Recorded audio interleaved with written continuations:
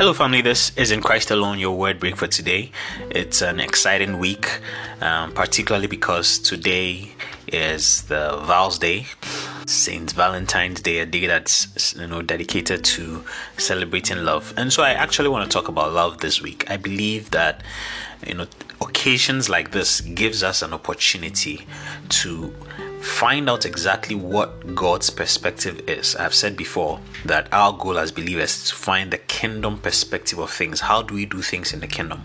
And it's an opportunity to find God's perspective on love, what God wants us to know when it comes to the issue of love. And this is so important because I think that one of the most abused and misused truths or concepts that God gave us is the concept of love. The world has messed it up. I actually believe it's a deliberate ploy of the enemy, because if the world understands love the way God wants love to be understood and to be practiced and to be pursued, a lot of the challenges and the problems in this world will go away. So love has been wrongly defined in many ways.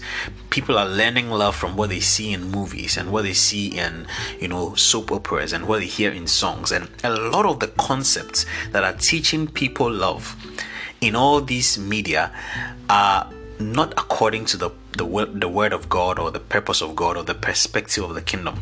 So for believers especially, we must know that beyond what the movies are saying, the TV series are saying, what the music is saying, what the world is saying about love, what is God's definition of love? So this week I'm talking about love defined. That what is God's definition of love when we look in the scriptures?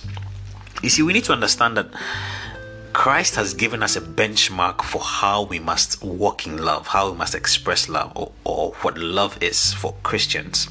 Christ has given a standard. When you read John chapter 13, verse 34, and indeed in other places, this is what Jesus said. He said, "A new commandment I give you, that you love one another as I have loved you, that you also love one another." So he was saying that we should love, we should walk in love, but he's giving us the standard, the benchmark, and he says that the standard for us, those of us who have chosen to follow the way of God, the way of Christ, the standard is as he has loved us. As he has loved us, we are to love as Christ has loved us.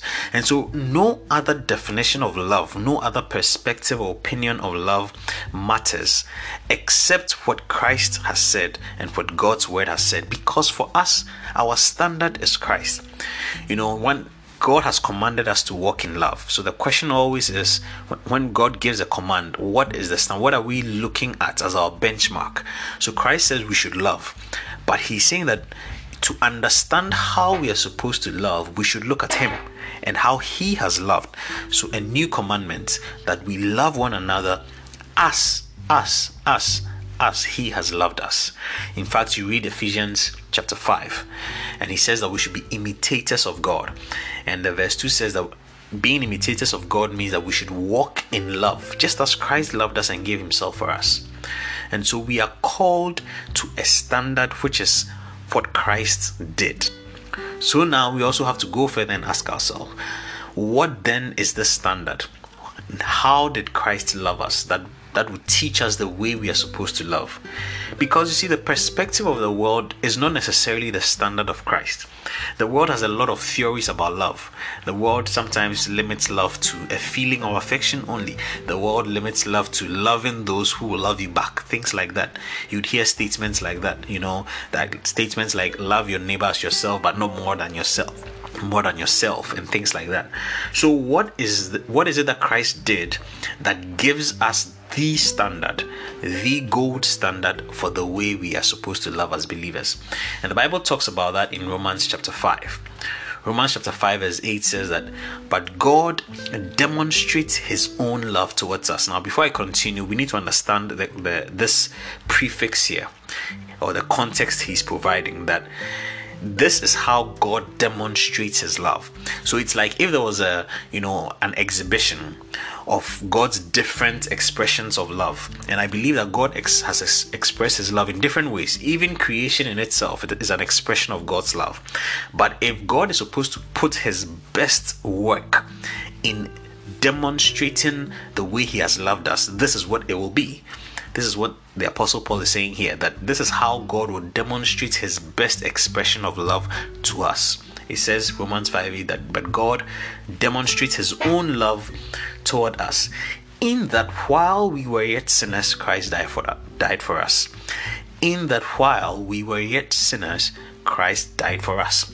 And so if Christ is saying that the standard of love is what he has done for us, as he has loved us, then we need to look at this thing that God did, which demonstrates Christ's love for us, and see how that teaches us about love. So our standard is this: while we were yet sinners, Christ died for us. While we were yet sinners, Christ died for us.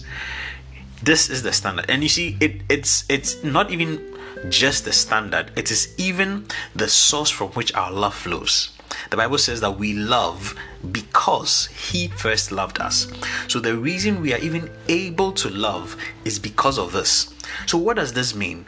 And in this week I'll be sharing a few from here, but the first thing I want us to take note is the fact that Christ loved us when we were still sinners. When we were still sinners, that is when he loved to the point of death for us.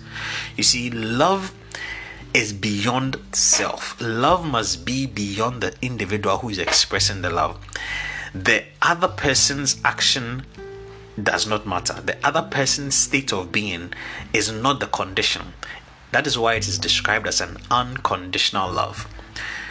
Christ loved us even when we were in enmity with him, because friendship with the world is enmity with God. Christ loved us when we were diametrically opposed to him, when we were in contention with him, because the flesh is in contention with the spirit. While we were yet sinners, we were directly opposing God, we were directly opposing Christ, but it was in that state that he chose to love us. So if you are called to love one another, then God is calling us to express his love even to those that may be against us. Now that is quite revolutionary. That is against every principle that the world teaches about love. Love is not meant to be in the comfort zone. Love is not meant to be for the people that it's convenient to love. Love is not meant to only be for people that will like us back. Love is meant even to be for those who are opposed to us. Now that's hard, but that's truth. That's truth. And in the subsequent days, I'll be showing you why that is the case and how we express this love. But the last thing I want to say is this: seeing all of this, the only thing that comes to mind is that love can only be defined in the context of God. If you look at this, there's no way man in his strength is able to live this kind of love life. Loving beyond self, loving those that do not even like you, loving even those that hate you and oppose you. It is only in the context of God that this happens. And graciously and fortunately, God has given us the ability to love like this as Christians. The Bible says in Romans chapter 5, verse 5, that God has poured in our hearts. He's given us his love. He has poured his love in our hearts by the Holy Spirit that he's given to us. Remember, love is beyond self. Love is even to them that are opposed to us. Love is defined in the context of God. Christ is our standard for love, and it is possible to walk in that kind of love because God's love has been shed abroad in our hearts. I'll come your way again with more on love. I wish you a wonderful week. God bless you.